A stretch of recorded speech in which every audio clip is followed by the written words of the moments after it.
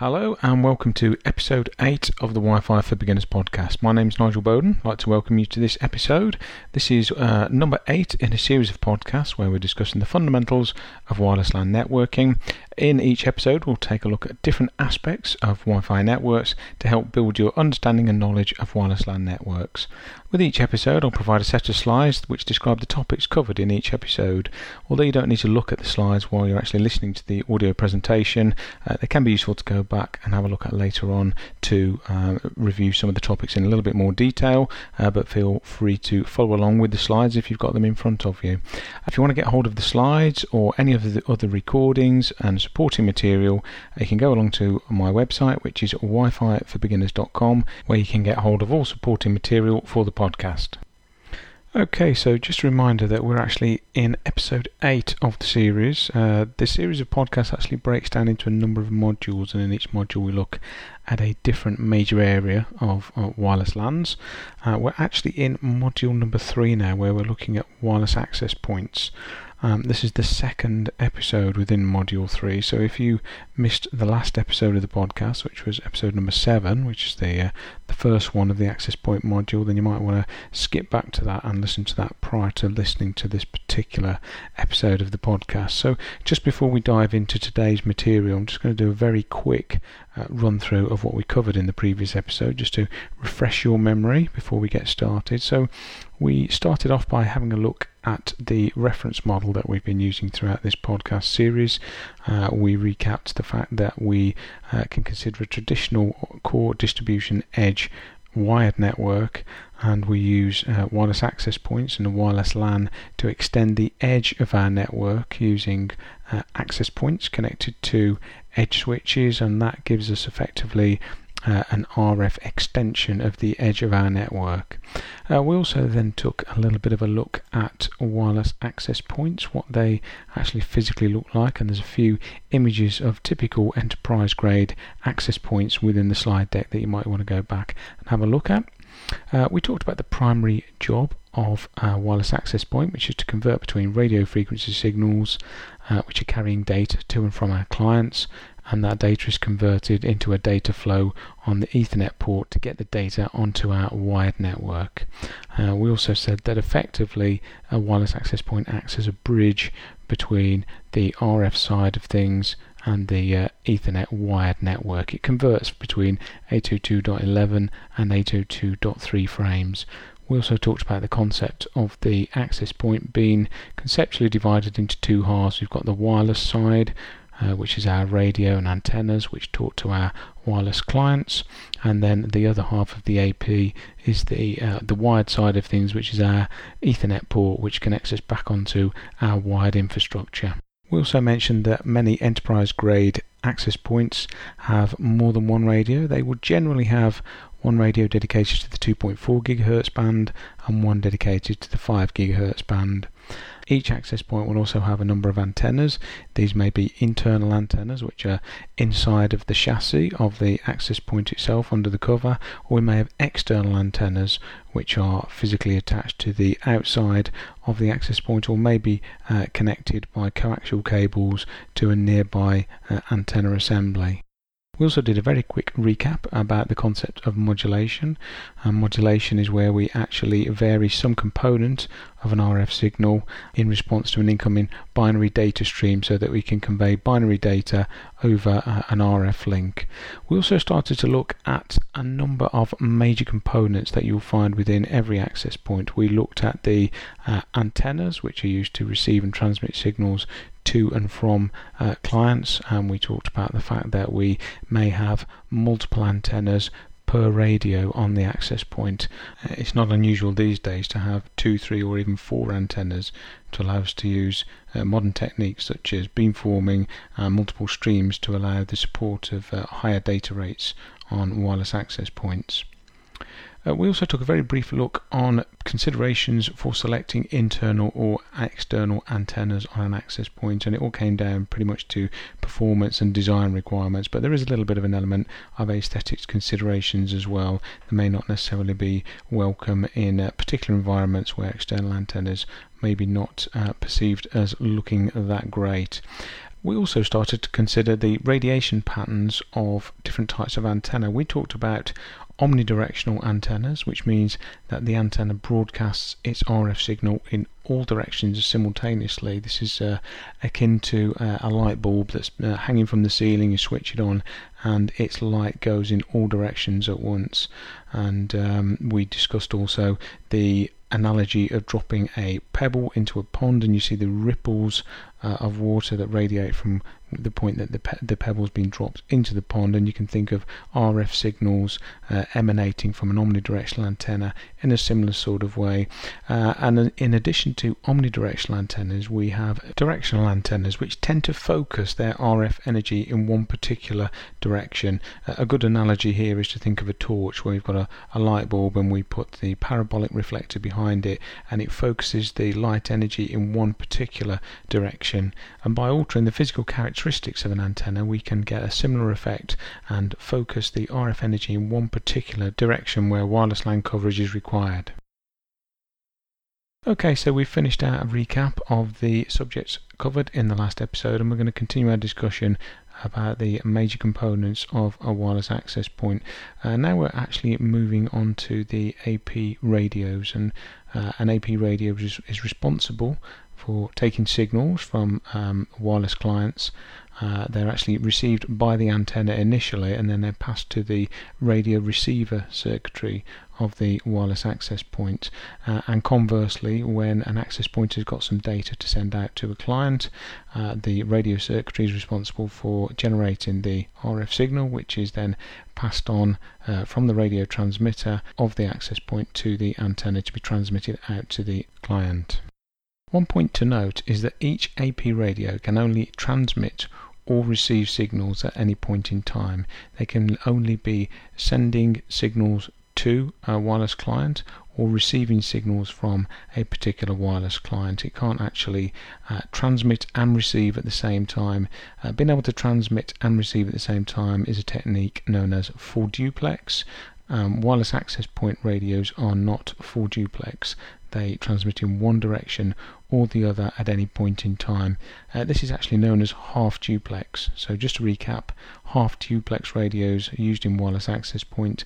This means that they can only ever be transmitting to a client or receiving data from a client. They can never be talking and listening at the same time. And this is a major difference between Wi-Fi networks and Ethernet networks that many people who are new to Wi-Fi are maybe not aware of. With an Ethernet environment, we're very used to having a full duplex connection, i.e. the Ethernet port is simultaneously transmitting data and receiving data at the same time. So on an Ethernet switch port, there'll be data traveling simultaneously in both directions between the switch port itself and the station which is attached to it. With a wireless client which is associated with a wireless access point, the data is only ever half duplex. There is only ever data going from the client to the wireless access point, or conversely from the wireless access point back to the wireless client, never in both directions at the same time. Hopefully it's fairly self-evident that a full duplex link is going to perform at least twice the speed of a half duplex link, because we can transmit and receive at the same time on a full duplex link. It's obviously going to be able to use twice as much bandwidth as a half duplex link, which can only either transmit or receive at any point in time. And this is a major difference that you need to bear in mind when considering Wi-Fi and Ethernet networks, when you're comparing them side by side.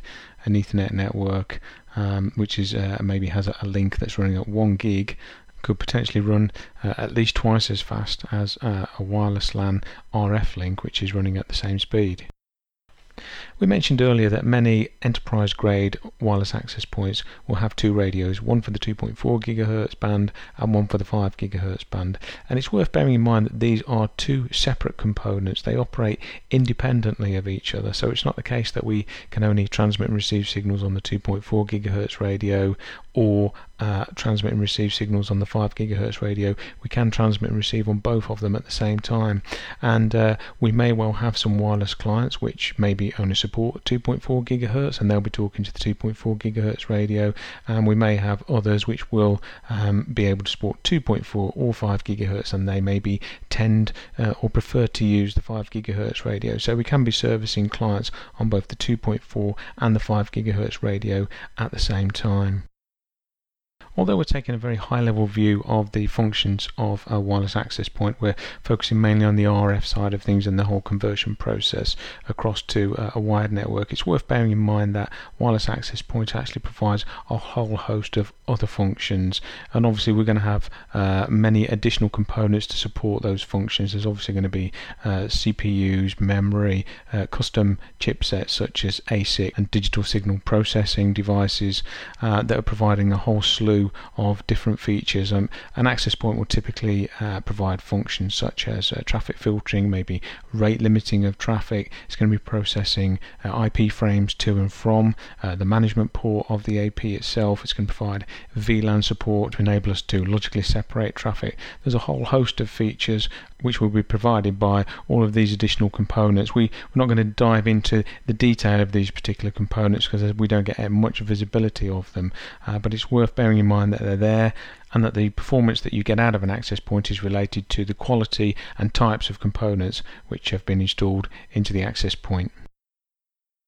We've mentioned a number of times that the function of the AP is to get wireless packets onto our wired network, and so obviously we need some type of Ethernet connection for the access point into the wired network. So every access point will always have at least one Ethernet port. More and more these days we're seeing maybe two Ethernet ports in some instances as we're hitting higher speeds for our wireless clients, and we may in some cases potentially exceed the 1 gigabit limit of a single Ethernet. Also, we're going to be seeing access points connected by mGig Ethernet ports. So these are Ethernet ports which go in excess of 1 gigabit per second. They typically can go at 2.5 or 5 gigabits per second, and they're going to be emerging in the very near future as we're getting faster and faster data rates over the air for wireless LAN clients. Then there's the potential that we could overrun a 1 gig port and need these higher throughput rates. It's very common practice to power wireless access points from the switch port that they're connected to. This is known as PoE, Power over Ethernet, which you're probably fairly familiar with already. It's often used for powering things like phones and other devices which are connected to switches. So we can power our wireless access point from a PoE switch port, but it's worth remembering that there are actually two main PoE standards. We've got 802.3AF, which can supply up to 15.4 watts of power to our access point, and there's also the 802.3AT PoE standard, which provides up to 25.2 watts. The AT standard is also often known as PoE Plus if you're dealing with vendors such as Cisco. And the reason that it's worth bearing in mind these two different standards is that on more recent access points where we've started to support the 802.11ac standard, the 11ac standard actually requires higher power to its components. We're supporting more spatial streams and wider channel widths, things like this. They all need additional power, and we find that the original 802.3AF PoE standard isn't enough to power the newer 11ac access points, and the power requirements are only going to increase over time as the standards evolve and faster speeds are made available. So it's well worth checking if you're deploying a wireless network that your PoE switches do actually support 802.3AT, the PoE Plus standard, rather than the older 802.3AF standard. And finally, in our discussion of access point components, just want to touch very briefly on the console port that's usually found on the majority of enterprise grade wireless access points. Usually find it on the rear. If you flip over the access point on the back as well as your Ethernet port, very often you'll find a console port very close by. The console port itself may occasionally be used for an initial configuration setup of the wireless access point. Many access points these days, you tend to plug them in, they'll get a DHCP address from the network, and they'll find their way back to either a wireless controller or maybe a cloud service.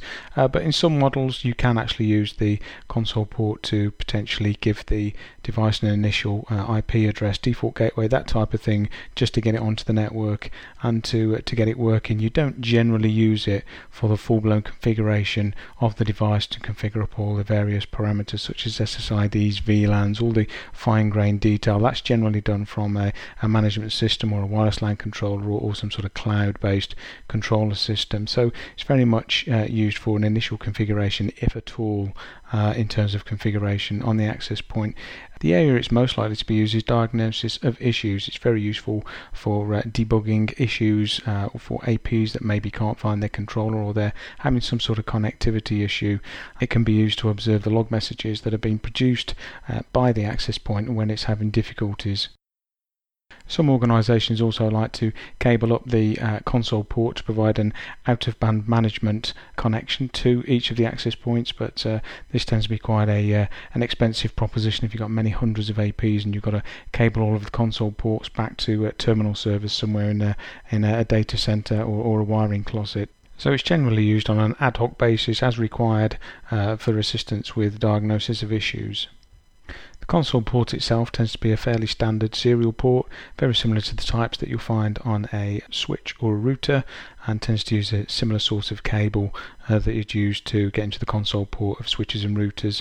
The access speeds for console ports vary between manufacturers. It can be anywhere between 9600 bits per second right up to 115k. You'd need to check with your manufacturer to see what's appropriate for their particular device. Okay, it's almost time to wrap things up. I know I said that wireless access point console ports were going to be the last thing we were going to discuss, but I think we've got time just to move on and squeeze in one more topic.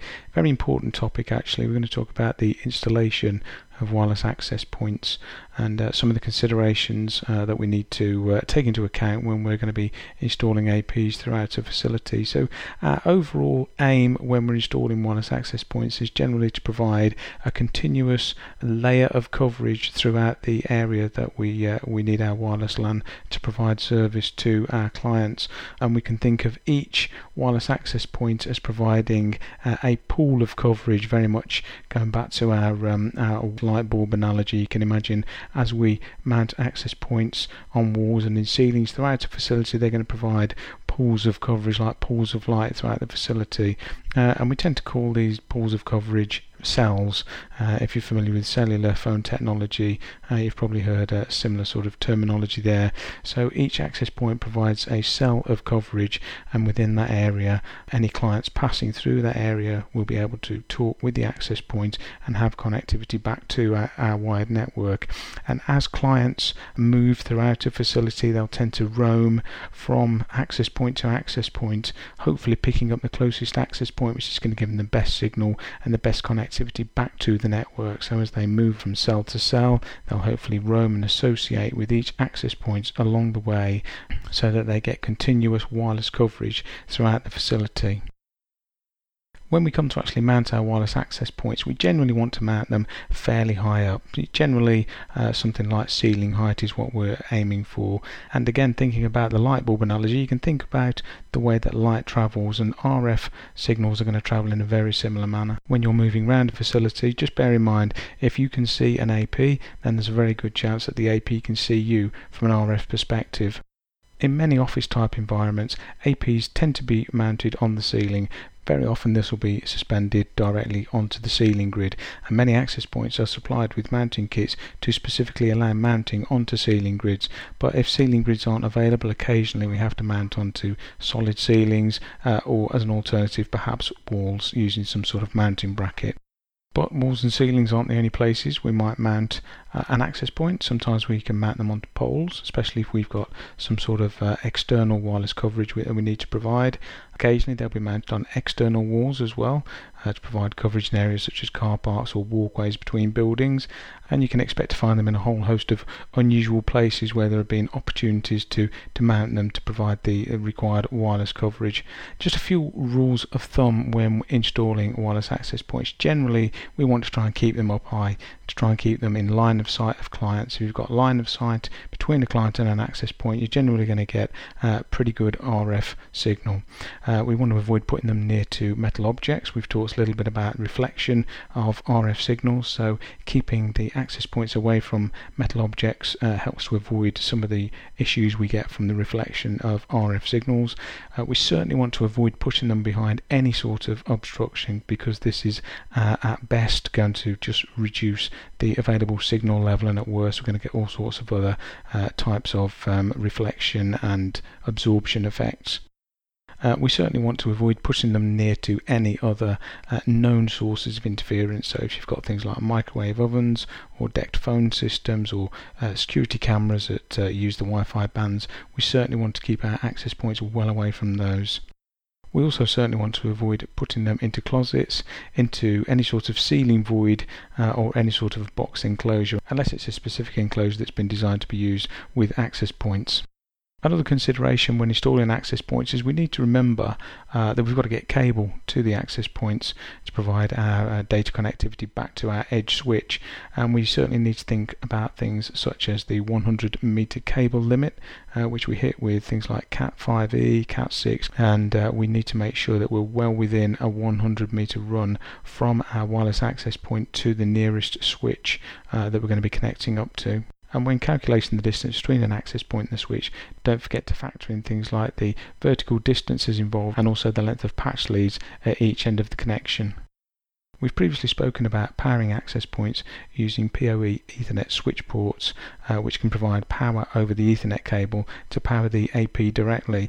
Occasionally this may not be viable if a suitable PoE port is not available, so sometimes an alternative can be to provide a local mains socket next to the AP to power the AP off a mains supply, but this tends to be a very expensive option due to the cost of running the mains cable to the vicinity of the access point. Another alternative is to actually use power injectors at the switch end of the connection, which can be used to mimic the action of a PoE switch port by injecting power onto a couple of the Ethernet cable wires. Okay, well I think that probably does wrap things up for this particular episode of the podcast. We've still got a few more areas to look at in our discussion of wireless access points, and we'll have a look at those in the next episode. So just very briefly, just to recap what we've covered in this particular episode, we continued our discussion of wireless access point components. We looked at the radios that we find in a wireless access point, and we talked about the fact that they can either transmit or receive, but they can't do both at the same time. They actually provide what's called a half duplex mode of operation, so that they can only talk or listen but never do both at the same time, and we contrasted this with the full duplex capabilities of Ethernet. We also talked about the fact that most APs tend to have at least two radios in them dedicated to the 2.4 and the 5 GHz band, and the two radios actually operate independently of each other, and they can both be handling traffic independently, talking to different clients at the same time, but they are both still subject to the restrictions of half duplex operation. We also talked briefly about the Ethernet port within an access point and the fact that it gives us a connection to the edge of our wired network. Ethernet ports tend to be 1 gigabit per second, but we are seeing support now for higher speed Ethernet as the speeds available from Wi-Fi standards are increasing above the 1 gigabit threshold. The Ethernet port may be used to provide power to the access point as well through the use of PoE, and we mentioned the 802.3AF standard, 802.3AT, and the requirement for support for the .3AT standard PoE Plus where possible when using modern wireless access points. We also briefly mentioned the console port, which is generally used for diagnostics and initial setup of an access point. And then finally we had a very brief look at wireless access point installation considerations. We talked about the pools of coverage that we need to provide and the fact that we generally want to try and mount the APs fairly high up so that we've got good line of sight between our APs and our clients. We generally want to avoid putting them near metal objects, behind any sort of obstructions, or near any sources of known interference. We also need to remember cabling considerations, and we need to keep within our 100 meter limit between our access point and our switch port. And finally, we need to remember that we've got to power our access point either through PoE, through a local main supply, or perhaps power injectors if we don't have PoE switch ports. Well, thanks for joining me on this particular episode of the podcast. I hope you found it of use. Don't forget that you can get along to the website, which is wififorbeginners.com, where you can find all of the audio presentations, all of the slides, quizzes and references to other sources of useful information that will help you with your study of wireless LAN networking. I look forward to joining you again soon on the next episode of the Wi-Fi for Beginners podcast.